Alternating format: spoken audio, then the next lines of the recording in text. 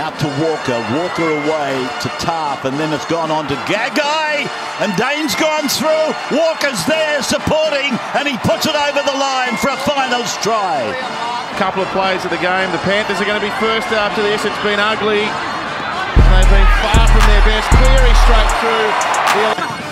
The way it's come, a long ball over the top. Qatar, the trick finish.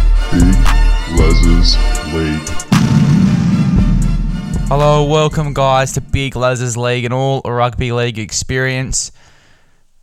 There's been some news going around that Kevin Naiqama is going to sign a contract with the Roosters in coming days. I think that's big news there for the Roosters. I do think they could definitely use a guy like Kevin Naiqama in their squad. He does bring a lot of experience.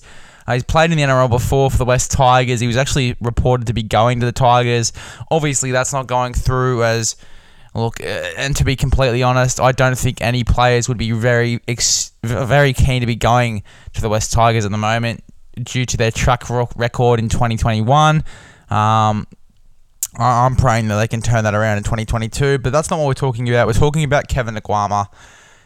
It has been said, it's been reported by Zero Tackle, a bunch of great journalists on there, great website, great source, that Kevin Naiqama is set to sign with the Sydney Roosters in coming days. Now, as I said, this signing brings a lot of experience from an outside back. He just won a premiership and pretty much got the equivalent of the Clive Churchill medal over in the Super League. I cannot speak today, but do they really need him? I mean, they've also just got a centre who's also won a premiership in Paul Momirovski. Obviously, the other centre position will be filled by the one and only Joseph Manu. Does that mean that they push out Momirovski to the wing if they do sign Naiqama? I am not entirely sure, but it will be a very interesting signing. I think they could absolutely do that.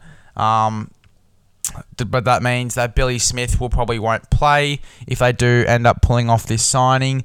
If they do get Kevin Naiqama, I think the back line for the Roosters, it'd be Tedesco fullback, Naiqama and Manu in the centres, and then Momirovski and Daniel Tupou on the wings. I think that's exactly how I would see it. It's going to be very interesting to see. I don't personally think they absolutely need him. However, it does bring a lot of experience into that club. Just won a premiership, has played in the NRL before. He brings a lot of rugby league experience into that club. I think it'd be a great signing. Let me know what you guys think, though. Do the Roosters need Kevin Naiqama? I would love to hear your thoughts. I just thought that I'd drop a little potty on this just to go through it with you guys and give you my thoughts. It is a very quick one, but I thought that I'd just drop my opinion so you guys could have a little discussion about it and let me know. But thank you for choosing Big Les's League and all rugby league experience. Recommend this podcast to a friend, and I'll see you guys in the next one.